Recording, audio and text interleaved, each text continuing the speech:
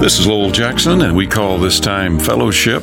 As those college kids were saying, the joy of the Lord is our strength, the enjoyment of the Lord, the joy that comes from the Lord. It's a circulating kind of thing, phenomenon of that wonderful flowing divine life.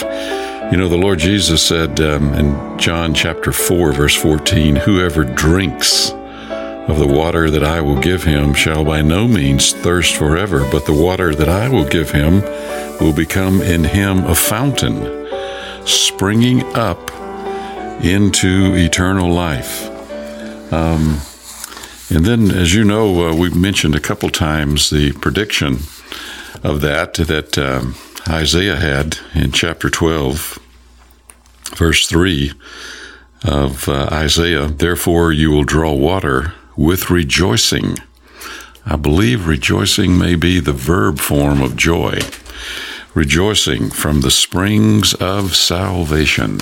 So it sounds like there's just so much available to us as believers with this flowing phenomenon of the divine life. One of the things that helps me so much in my own Bible study is the outlines that are in each book of the Bible in the Recovery Version. It shows you at the beginning of the book an outline of the entire book, its purpose, its direction, its flow, how it's going to unfold and develop. And then as I read through it, it continues that outline to show me how we're progressing in terms of the bigger picture, the bigger view. And I noticed in my own reading the other day that there was something about fellowship heading up a group of verses in 1 John chapter 1. It seems as though chapter 1, verses 3 and 4 are titled The Divine Fellowship. And then verses 5 through 11 of chapter 2, chapter 1, verse 5 through chapter 2, verse 11, are called the condition of divine fellowship. So even though our relationship with the Lord is eternal, having received his life and accepted his redemption on our behalf, this fellowship ongoing has got some conditions to it. It can be restricted, limited, just like the illustration I gave you yesterday of my little assignment my wife gave me. During the storm we had a few days ago, the fountain outside of her window was clogged, so I got the assignment of going out and pulling the leaves and the debris out of the fountain so that it could flow more freely. So with that kind of background in view, let me read these verses, and hopefully we'll have some fresh light for the Lord to shine on them in terms of our practical daily journey with the Lord. 1 John chapter 3, verse 1, that which we've seen and heard, we report also to you. Also report also to you that you also may have, guess what? Fellowship. The motive here is fellowship. Fellowship with us. So the apostles want fellowship with fellow believers. And of course, we're having fellowship with the apostles right now through the written word that has been preserved for us. We Christians use the apostles' fellowship, the apostles' teaching as our guideline according to Acts 2:42.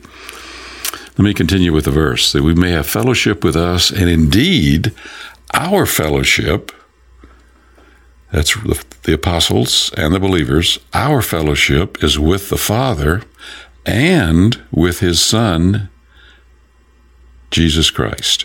Verse 4, and these things we write.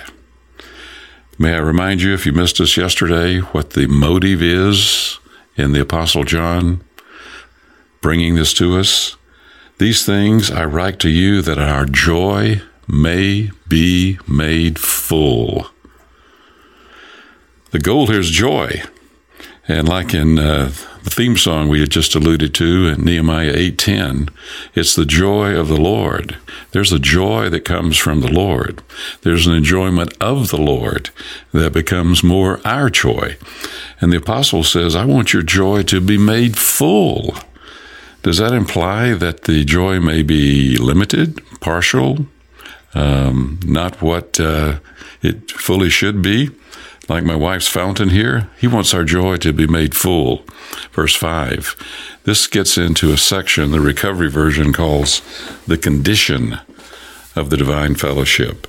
And this is the message which we've heard from him and announced to you, that God is light, and in him there is no darkness at all.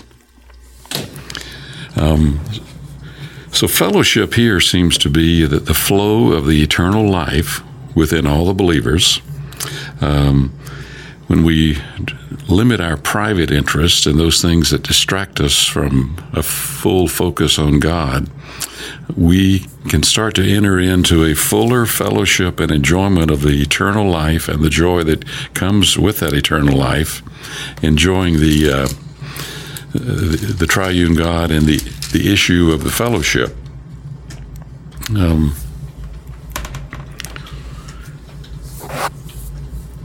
This section of God's Word has to do with abiding in the fellowship. Let me continue with verse 6 of 1 John we're in here. If we say that we have fellowship with him and yet walk in the darkness, we lie, and we're not practicing the truth.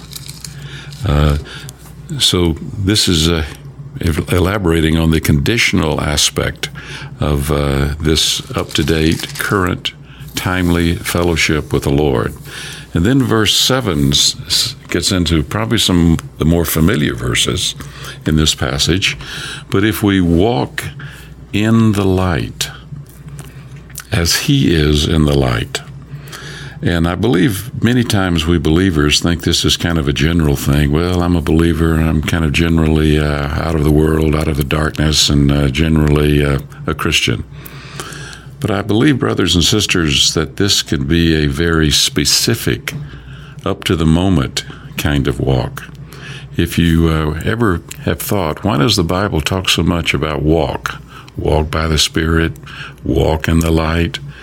It seems that a walk is about the smallest unit of progress.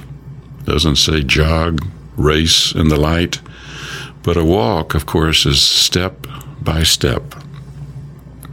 And is talking here about taking our steps, our daily, somewhat routine, mundane human living, going to work, raising children, getting stuck in traffic lights, taking our walk in the light, experiencing what the apostle says here is God as light. He is in light. And when that happens, we are experiencing the Lord shining specifically, I believe, on a step. Does this step please the Lord, or does it offend him? Does this step confirm the Lord's joy with my current condition, situation, behavior, speaking, expression, or does it offend him? So when we learn how to take a step in the light, checking with the Lord, Lord, how do you feel about this? How do you see this? And looking for that confirmation in our innermost being of the Lord's feeling. The verse goes on to say, when we're walking in the light, we have fellowship with one another. Does that sound like something circulating here? He's already talked about fellowship with the Father, fellowship with the Son. The apostles want fellowship with us and with them, and now we're having fellowship with one another. And the verse says, "And the blood of Jesus Christ, the blood of Jesus, his Son, cleanses us from every sin." And I believe that the tense of the Greek verb there is ongoing, continuous action, present tense. It's cleansing us. The help I get from a footnote in the Recovery Version is that this fellowship is conditional, and it's maintained by an ongoing, constant cleansing of the Lord's blood. And in these verses, you can see a cycle When we experience the flowing life of God, it brings light with it. God is life and light. That light shines on our human living, our steps. As it shines, many times my experience is I get exposed. I need to take care of something. I need to ask God's forgiveness. And the good news is His precious blood not only started my Christian journey with redemption, but it continues in my Christian journey that I can apply that blood, and it's a fully adequate covering to the offense that I've had with God. So as I get that cleansing, I go back into the cycle and I experience more of the reality and the enjoyment and the up-to-date moment of God's life flowing. As more of that life flows, I get more light. And the light, many times again, will show even more of how to please the Lord in every moment. It's like, if you go into a dark room, there's a difference between a 25-watt bulb and a 150-watt bulb in terms of what you can see. So more life, more light, more applying of the Lord's blood brings in a sweeter, fuller experience of the fellowship. That's of course life, more light, more applying of the Lord's blood, more enjoyment of the Lord's flowing life. Well, I think you get the point. But I would have never seen that had it not been for this footnote in the recovery version. So this restores any fellowship problem we have with the Lord. And as we go on, and a few more quick verses, if we say that we do not sin, we're deceiving ourselves, and the truth is not in us. Verse 9, probably a very familiar verse. If we confess our sins, He is faithful and righteous to forgive our sins and cleanse us from all unrighteousness.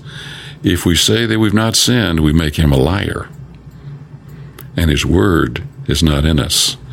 So the Lord's forgiveness is as close as an admission, a confession, an acknowledgement, an agreement with the Lord.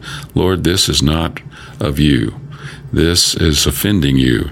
I want to confess it, acknowledge it, and thank you that your blood fully covers me and fully satisfies your demands and brings me into a fuller enjoyment of experiencing you and pleasing you in the moment. So the offense needs God's forgiveness, and the stain requires His cleansing, that we may have full, uninterrupted, enjoyable fellowship with Him. That help I've shared with you, I cannot take any credit for it. It comes from the recovery version of the New Testament. So we're going to take a short break, courtesy of our dear brother, Doug Apple, and come back with an interview. No scripts, no advanced questions, just right up-to-date fellowship with a brother in the Lord and learn from his experience.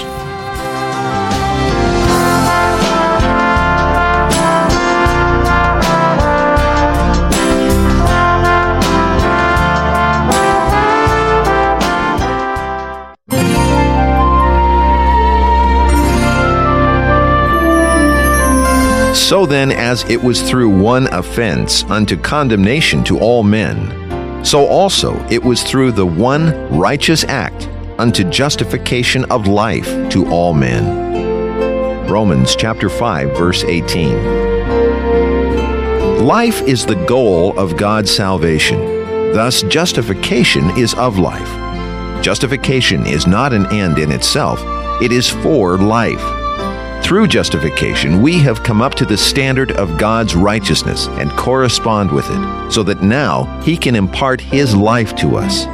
Justification changes our outward position. Life changes our inward disposition. Scripture and commentary from the New Testament Recovery Version, published by Living Stream Ministry. For more information, visit recoveryversion.org. My name is Mary. I am assistant professor at Florida State University. I enjoy teaching and research on campus. As a researcher, I have many discoveries. But the biggest discovery is the fact that I have a human spirit. Whenever I call, "Oh Lord Jesus," I get the response of this wonderful person, the eternal God, right in my spirit. I am happy living in the presence of the Lord. I invite you to experience this unspeakable joy by calling on Him from deep within your spirit and your heart.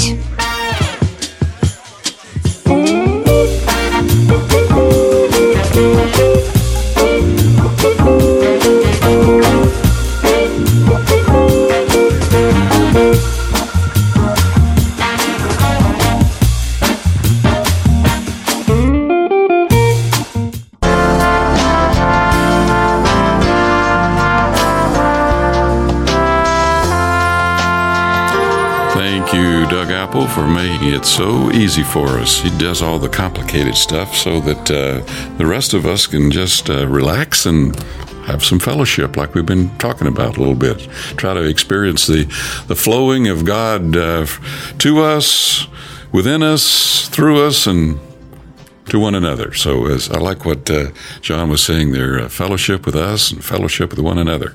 And we're going to have some fellowship right now with another real Christian. Try to tap into their journey and enjoy that journey. Maybe we'll get some help with our journey from that. And our guest today was sent over by our good friends at Tallahassee Christian College and Training Center, David Hull.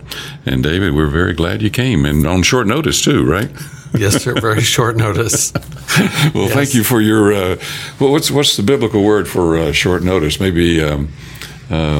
I can't. Well, blink of an eye in 1 Corinthians 15 refers to a moment that can't be divided anymore. It's uncuttable. Well, you're kind and flexible, so I guess that's what you do when you're attached to the vine and you're a branch, right? A vine is flexible and grows over and under and around, and you're just attached to that kind of living flexibility, right? Sounds good. Well, David, one of the things we like to do here in this time of meeting other believers and the believers who are joining us on the radio is just to hear the short version of your life story. Doug Apple's not going to give me enough time to get the long version, but just tell us a little bit about your journey up until the point you met the Lord, and bring us up to date, if you would. It's hard for me to give a short version. You got to. Doug Apple insists on it. Well, I was not really raised in the church much growing up. We attended various places. We moved around a lot, but there were whole stretches of years where we didn't attend anywhere. And I was not a Christian when I started off at college. I went to Florida State University and started off majoring in Russian, and then they canceled that major and I switched to other things. But I was basically in pre-med. And I'm trying to keep this brief, but anyway, I became a Christian. I'd had a lot of interest in science, and pre-med was not a major. It was 51 extra hours of science, and I had some serious doubts about evolution, even as an elementary school child. And I thought, there's some serious flaws about this. I'd studied a lot about the millions and billions of years, and that's all I'd been exposed to. But I thought there's some things about this that just don't make any sense. But I thought, I'm a little kid. I don't know any better.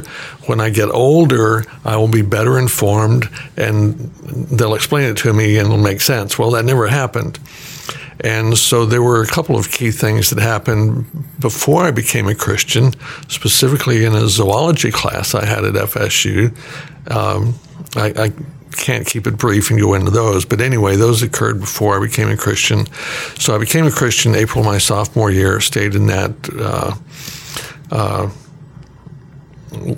stayed in pre-med one more year, but then I switched majors to religion major, and then the woman to whom I've been married for over 53 years, and we got married, moved out to Oklahoma, went to what was supposedly a Bible college. It was a dreadful place. A number of the teachers didn't believe in the inspiration of Scriptures, didn't believe in the virgin birth, resurrection of Christ, et cetera, et cetera, et cetera. Didn't believe in a lot of things. Anyway, I went on, got my master's, went on to study for a doctorate. So I began ministering with churches when I was 21, began teaching college when I was 25. So over the course of my life, I've taught in several Christian colleges in the country and out of the country. And so now I've been teaching at Tallahassee Christian College and Training Center for close to 24 years. Really? I've been teaching there full-time for about 15 years now, I guess. So I still teach there full-time. Well, David, what are some of the courses you teach? I teach Greek right now. I'm teaching second-year Greek. I'm teaching a year-long course on Jesus Christ and all the Scriptures, teaching Genesis, and teaching a seminar Saturday, November 2nd on the Church in the New Testament. And so typically I teach about 20 courses a year. And overall, I've taught about 80 different courses. I'll teach about 16, 20 courses a year or so, and I rotate through them. Wonderful. Yep. Well, maybe you can, did I get it right there? My Greek is very, very rusty when I was talking about the present tense of cleansing. Correct. That was katharisi. That's present tense. You were correct. And let's see, I'm trying to remember, too, in English class, which I didn't do very well in either in college, present tense usually means, is a term, maybe it's a slight variation on that, present ongoing action. Yes, but it's a little bit more complicated than that. Okay. You've got one present tense in Greek which has to serve multiple functions. So every time you hit a present tense, it's not always ongoing, but in the verse you referred to it, you were correct. It's ongoing. Yes, sir. So cleanses us from all sin. So I'm going to need that all the way through the rest of my human Christian life, right? Is the constant cleansing of the Lord's blood based on confessing what I know? Well, I think of it in this way, that it's not so much what we do, but where we are. And Paul often speaks about being in Christ. And I think of it as being, say, in a mountain stream, and the clear water keeps rushing over us, and as soon as we step out onto the bank, we instantly become dirty again. So being in Christ, or being in the stream, or as John talked about, walking in the light, and you get out of the light, now you're in darkness. So where are you? In the light, you're in the stream, and you're in Christ. And so it's a matter of where you are. To me, Paul uses that term, in Christ, a lot. And David, you're probably describing something that many, maybe all believers listening to us experience, this in and out kind of experience that we have in our daily living, and something triggers it, whether it's a temptation that comes, or whether it's just a overreaction and we snap at someone or whatever. How does a believer get back in the stream you were talking about? Well, going back to the Greek again, if I may, there's a verb in Greek called pipto, which means fall, and there's a verb ekpipto, which means fall away. And the illustration I use is, say someone's up on the top floor of the Capitol building, and you're a tourist or whatever, and you're walking around there and you fall down and you stub your toe and you get injured. But that's different from falling out a window and landing 22 stories below. That's falling away.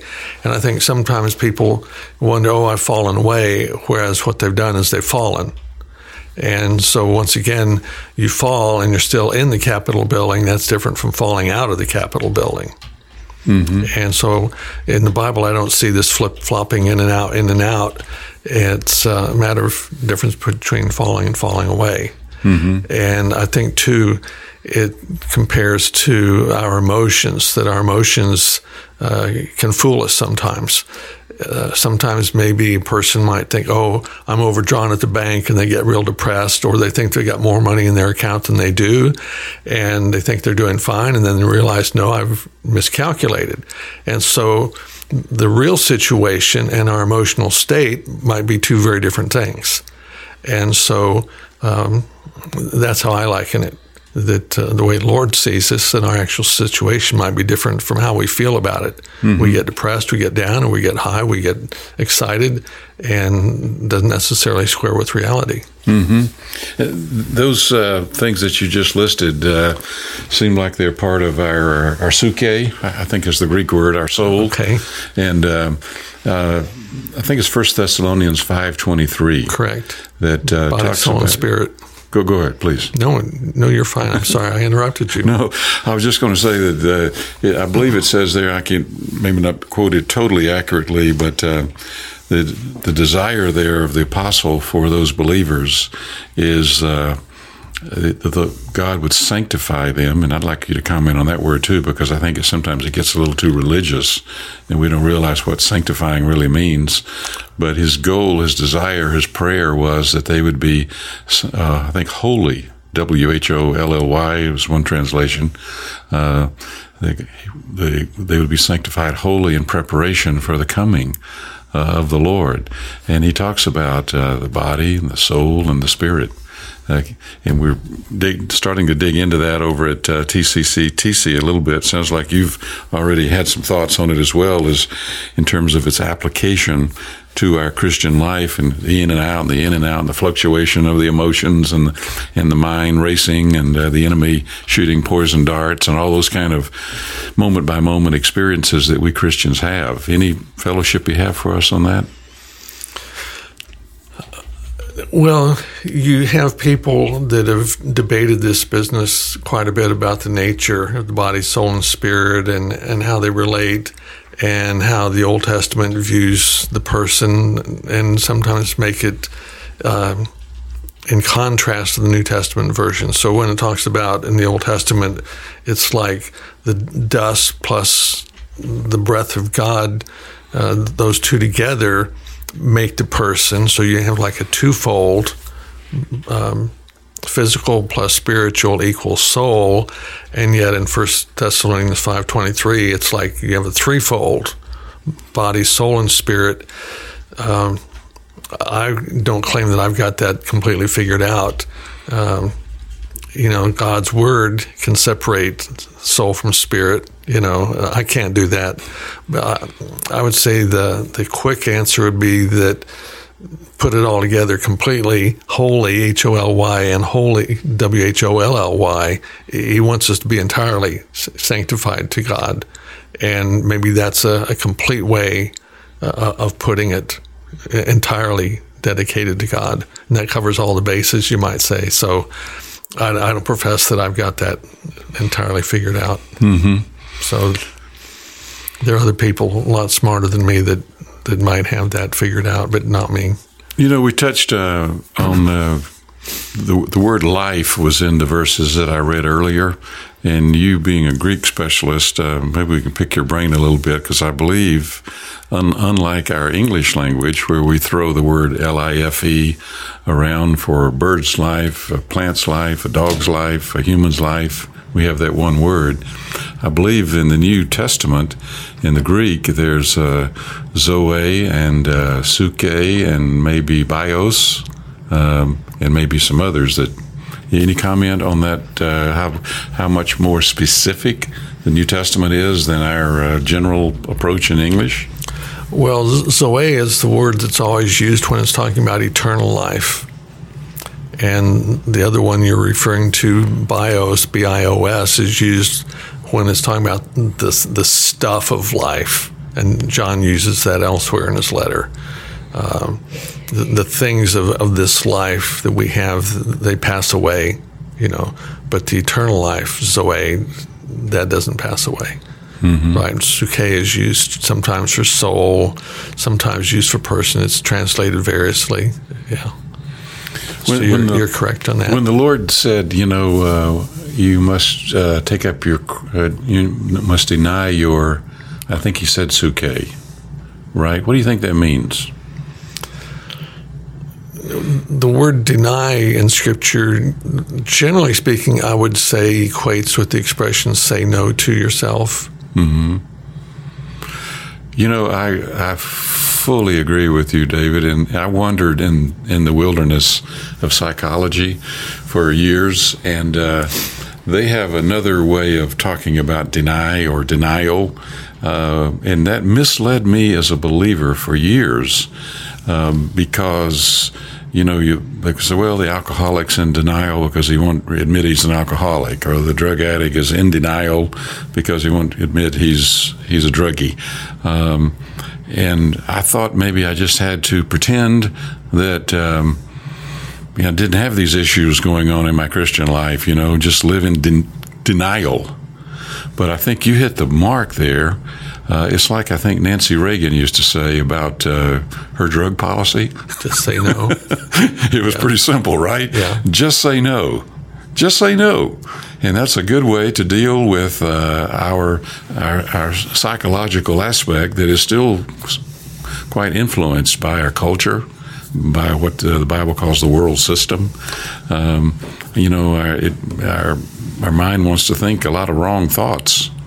Our will wants to make a lot of wrong choices. Our emotions want to have a lot of the wrong feelings. And when I say wrong, I don't mean right and wrong. I mean they're not of God. They're not of this Zoe life that's deep within our regenerated spirit, like you were talking about. And the best way to deal with this is what the Lord was talking about, and deny your soul life, is just say no. That's the wrong response emotionally. I shouldn't have that quick, sharp word to my wife. I shouldn't have that quick, sharp, tempered response. That choice that I think I want to make that's totally of self, I just need to say no to it. That thought about a brother or about a situation, is not of the Lord. I just need to say no to it. But so I wrestle for years with the Lord's, word there: deny your soul life, take up your cross, put the eliminating to it, and just follow me.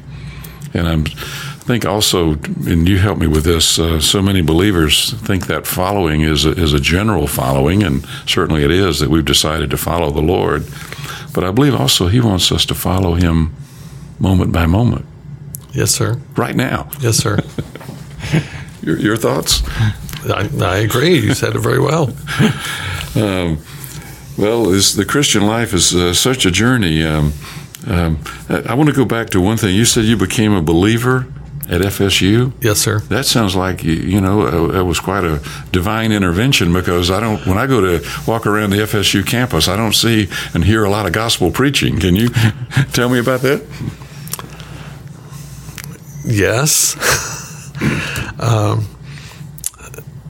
If I may, then I'll mention an incident that happened at FSU in my zoology class. Mm-hmm. This is something that triggered it. Now, my first year at FSU, I had gotten a letter from a church in town. Please come visit. We've got a college group. I never went. I wanted to sleep in, and wasn't really interested. And I had no interest in phony religion. I'd heard about, religion's a crutch, for people that are weak, that can't stand on their own 2 feet and so forth. I didn't want to do a fantasy kind of thing.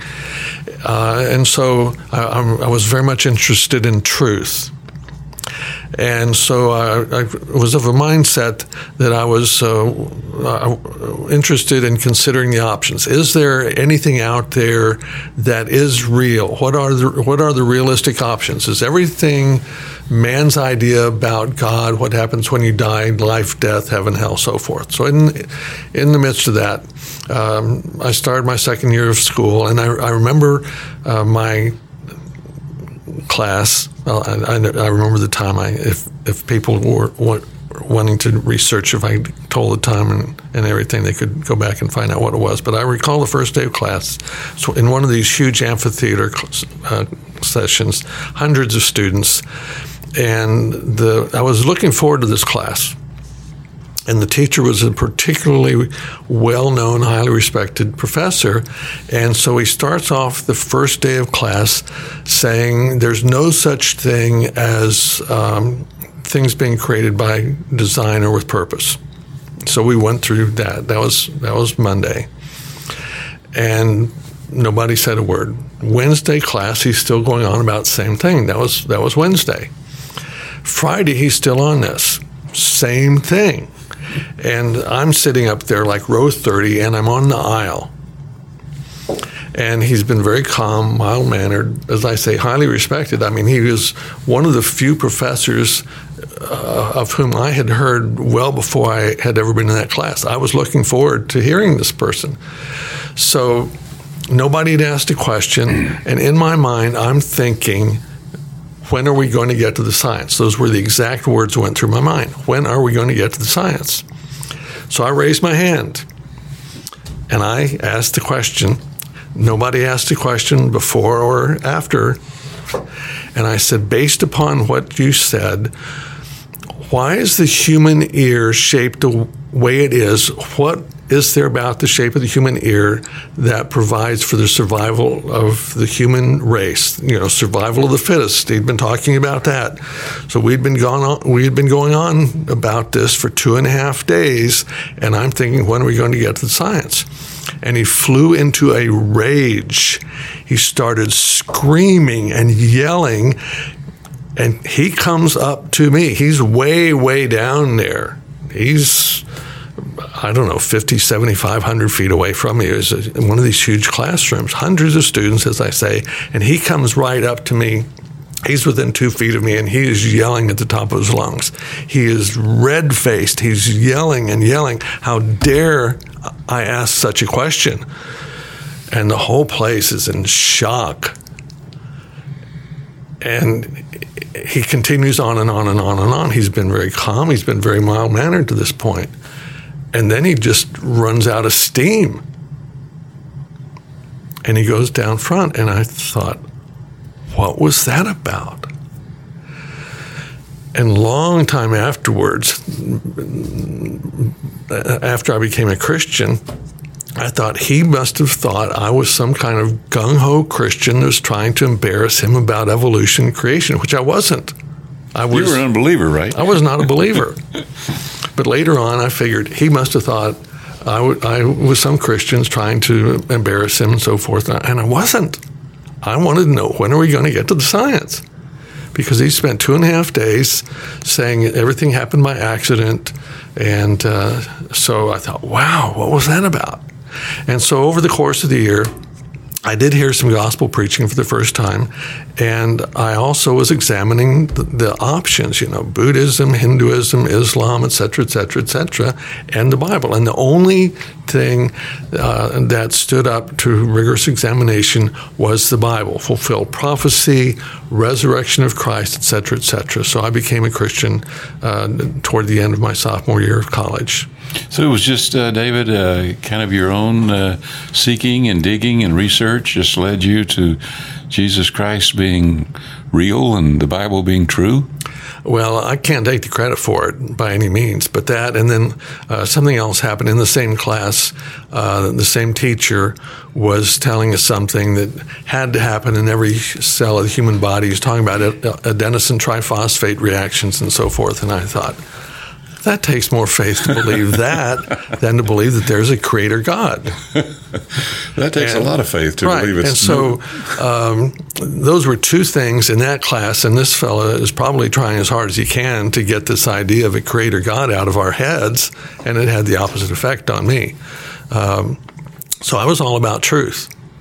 And so that, plus hearing the gospel, hearing about Jesus Christ, and searching for truth, those things came together, and I believe it's God's doing. I can't really take credit for it. So by His grace, I was saved, and there hasn't been any turning back since. Wonderful, David. Thank you for sharing that. Yes, sir. That's a very real experience. You made me think several times about C.S. Lewis's journey, who I'm sure you're familiar with, but he was in academia, I think at Cambridge, if I remember correctly, and he was an opposer of Christians, pretty active atheist, and he eventually, of course, became a believer, and I've read a couple of his books. One that really helped me when I was a young believer trying to wade through academia as well and have faith and look for truth was Mere Christianity. And in that book, he's talking about what you were talking about. How could all of this be accidental? He's, the odds of no purpose, no designer, and no direction, all of it being accidental. It takes a lot of faith. Yes, sir. And he says he compared it to taking a walk in the woods, and you notice as you're walking through the woods a very elaborate, well-designed Swiss timepiece. And it has all these intricate, moving parts that are complementing one another and are in synergy, going together just to tell the time. And he said, and then you would say, this thing is just accidental. Mm-hmm. This Swiss timepiece, just accidental. It just happened. So I've always enjoyed that, and still obviously remember that illustration. If you walk out at night, on a clear night, like we sometimes have here in Tallahassee, look at the stars, enjoy the moon, or like you say, look at something like your ear. I'm always impressed with the eye, how somehow it can take a picture and transfer it to my brain. And there's just so many billions of examples you could use. Absolutely. That there is a designer. Yes, sir. There's a purposeful one. Absolutely. Someone put it together. And I would highly recommend to our listeners C.S. Lewis's autobiography, where he describes his journey from being an atheist to being a Christian. And I love the title. The title is Surprised by Joy. Very good. And I appreciate you sharing your testimony. Well, we need to talk a little bit about TCC. TC, do you have any courses that are coming up that people can still jump into? We have Saturday seminars, which I believe are the only courses yet this semester that have not started. We have several of them, and you can go to our website online and find out about them. But I believe everything else has already started, unless there would be any 5-week courses that have not begun yet.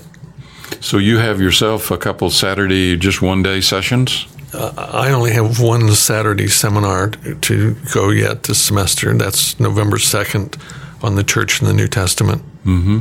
Can you give us a little synopsis of what that's going to be? Well, if you look in the New Testament and see what it says about the church, and you look at the church today, as far as I can see, they hardly look anything alike in many ways. You look at the way we go at church, and you look at the church in the New Testament, you see some very drastic differences.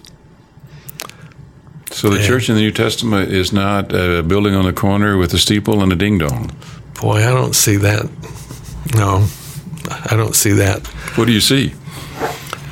Well, if you look at Acts 2:42, it says they continued steadfastly in the apostles' doctrine, fellowship, breaking of bread, and prayers, and continuing steadfastly for one thing in apostles' doctrine. What does that mean? Well, I recall when I first started in the ministry, I remember my very first day, which was summer of 1967. We met on Sunday morning. We had an hour-long Sunday school and worship, and that's about all some churches do today. But then I didn't know any better. I had been a Christian barely 2 years, and I announced, okay, I'll see you folks 5 o'clock for youth group and 6 o'clock for evening worship. I didn't know they'd never had worship and evening youth groups before. So we had 2 more hours, and then somebody said, well, would you come over to our house and have Bible school, have Bible study? So all of a sudden, I didn't realize that was my most successful day in the ministry, and went downhill from there. I didn't know how you're not supposed to just start things like that. So anyway, what I'm saying is we met for 5 hours or 6 hours, and that was just an isolated incident. But the thing is, churches used to meet many more hours a week than they do today. I know of a congregation that they'll meet for several hours for what we might call Bible school, and worship meet for several hours, and then do it again on Sunday night and Wednesday night and Tuesday night and Friday night and so on. I remember I used to do seminars. I recall seminar. I did a 22-hour-a-week seminar. I can't do that anymore. Churches won't sit still for that kind of thing. A lot of churches don't meet Wednesday nights. They don't meet Sunday nights, et cetera, et cetera, et cetera. And so congregations are spending less time together studying the Bible. They spend less time together very often in doing other things. Now, that's just a simple example. But today it's assumed if you're going to start a congregation, you got to buy property, build a building, hire staff. Well, when do you see such things in the New Testament? Okay? We have in the New Testament, Paul says, let there not be any divisions among you. Well, we've got hundreds and thousands of divisions in the church across the world. The way you look at church today and the way you have church in the New Testament, two entirely different things. And so if I may put it bluntly, what's the point in studying the New Testament if we're not going to learn and change and grow?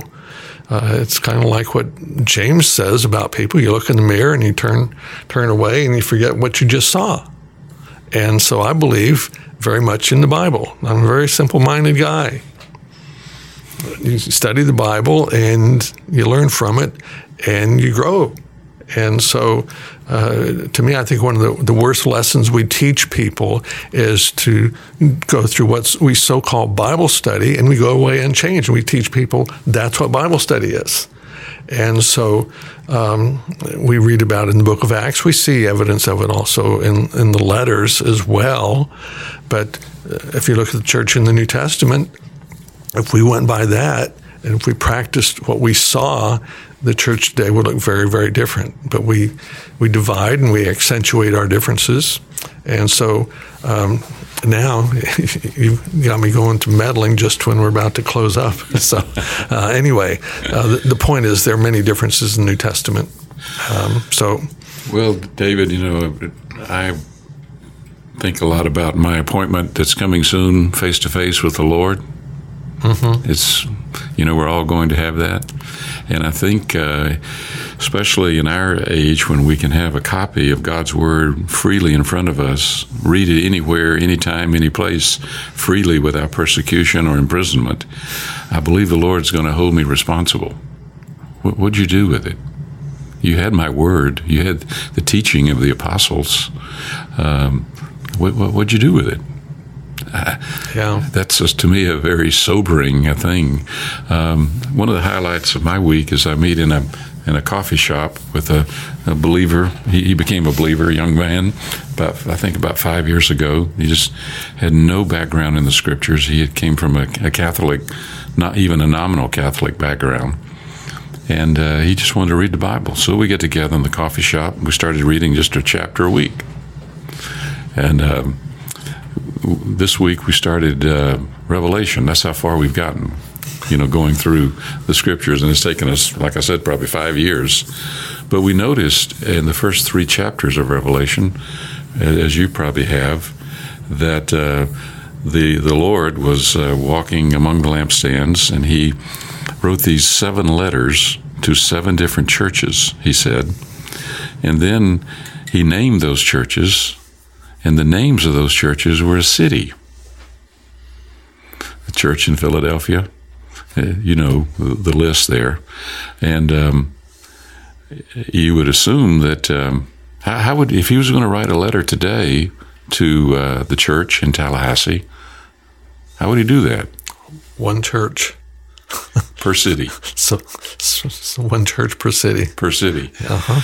And, I noticed, and I shared with some believers recently, the John chapter 17, and what we usually call the Lord's Prayer, was really the prayer the Lord gave the disciples. It was a model prayer, pray regarding the Father's name, the Father's interest, and oh, by the way, and He'll take care of your needs. But that was for the disciples. And I just asked them, what would the Lord pray about? What would He ask the Father for? What's on His heart? What's His desire? What would be His prayer? And I'm sure you're quite familiar with it, but in John 17, if you read His prayer, there is a word that occurs over and over and over again. And that word is unity? Yes, unity, oneness. I pray that they may be one. And of course, that's not just some kind of agreeing, but he goes on to give the oneness there a very high standard. And he says, even as we are one. Yep. There's no greater oneness than the oneness in the triune God, as you could probably explain much better than me. But that's the kind of oneness the Lord wants among His people. And the only way I know that can happen is that we be brought into that oneness of the triune God. But, like you were saying, where is that desire among us Christians that we would be one? One, yes. I've thought about that, about does the Lord get His prayer answered or not? Do you think that prayer is going to go unanswered? It hasn't been for a while. Is that why we've taken 2,000 years and the Lord still doesn't have a bride, one without spots and wrinkles? It's a sad situation so far. Well, I noticed that in those 7 letters to the 7 churches in 7 cities, that He went congregation by congregation by congregation. And correct me if I'm wrong, David, as I always want my brothers to do, but I believe in each case He was calling for overcomers. And the implication is that not every Christian in that city or in that group or in that gathering, whatever, was going to be an overcomer. But it seems like, and you could help me quite much, all the way through Scripture, if the Lord could just get a remnant, He could turn the age. He just got Noah's little handful, and He turned the age. Got Daniel's little buddies, prayer buddies, turned the age. Got 12 motley ones in the Gospels, those pitiful disciples that I appreciate so much. And with that little handful, He was able to turn the age from the law to grace. And it just seems like if the Lord can get a few to fully be one with Him, He can turn the age. And probably like you, I believe there's one more age to be turned. One more. That'll be the last one. So, you see any hope? Well, in those 7 letters, the second one's to Smyrna and the 6th one's to Philadelphia, and he doesn't have anything negative to say to either of those 2 churches. Mm-hmm. So that's good. But the last one is to Laodicea, and that wasn't a good one. So if those 7 churches are in chronological order, that's not a good sign. So there is hope in the Lord, and so He is our hope. But it's by the grace of God. It's not of our doing. So this seems to be the enemy's main tactic. Because maybe the enemy knows the Scriptures very well and knows that the Lord needs a bride, wants a bride, and will have a bride. But he's so effective in dividing believers by doctrine, by race, by culture, by language, and you could probably help me lengthen that list much longer. But all of these things that are not as important as just a pure love and appreciation for the Lord as our head, and me, needing my fellow members of the body but he sure works every single angle, it looks like, to somehow divide the body one from another. Yep. Yep. He fights dirty. Yes. And we let him, you know. Yeah, that's too bad. But I agree with what you say out of John 17. The Lord prays that we'd be one. So there's plenty of room for improvement. Well, I would encourage our listeners to go back to that chapter, John 17, and read it and enter into the Lord's Prayer. And, Yes, sir. you know, Lord, I need your desire, your burden, your vision here to be mine. And it should break our heart that it's not answered. We should sir. fully desire that it be answered. Well, I know a colleague that you know very well, Linda Strickland, has got a workshop tomorrow that we should certainly mention. And I think if our friends over there at TCC are so flexible that if somebody just showed up, they can almost register on the spot. There's so much grace. I might get in trouble with Joanne and Jackie and... That happens, that people register late. The earlier, the better. That makes things so much better when they register ahead of time. But we don't turn people away when they register right at the spot. And Linda's seminar, I believe, is the Sacred Exchange, where she is going to help us explore some of these inner things in our innermost being, as the translation I read earlier talked about, and how to clear up the past and let the rearview mirror get smaller and the windshield get bigger in our Christian journey. She's excellent. She is. And so if you want to come to that workshop tomorrow, it is all day. I believe it starts at 9:30. I would certainly come a little earlier than that to just sign up. They will serve you lunch. That'll be most enjoyable. Linda will do an excellent job of helping you along on that journey. I want to mention a couple things about TCC. One is their website. You can even do that tonight, better than showing up and doing it early tomorrow. tcctc.org, tcctc.org, and their phone number is 513-1000. Location is over at 1717 Hermitage Boulevard. That's my favorite shortcut between Thomasville Road and Capitol Circle. Hermitage Boulevard goes east and west just before you get to I-10. Let me mention one more thing here. I alluded earlier to my enjoyment and appreciation for the recovery version. The translation is accurate. The outline is helpful. The footnotes are awesome. You can get a free copy if you would like, just by going to BFA, that's short for Bibles for America, BFA.org, and they will send you one with our compliments just for Wave 94 listeners. Dave, thanks for joining us today, brother. Thank you so much. May the Lord fulfill his prayer. Thank you, Doug Apple. Take it away. The joy of the Lord is my strength.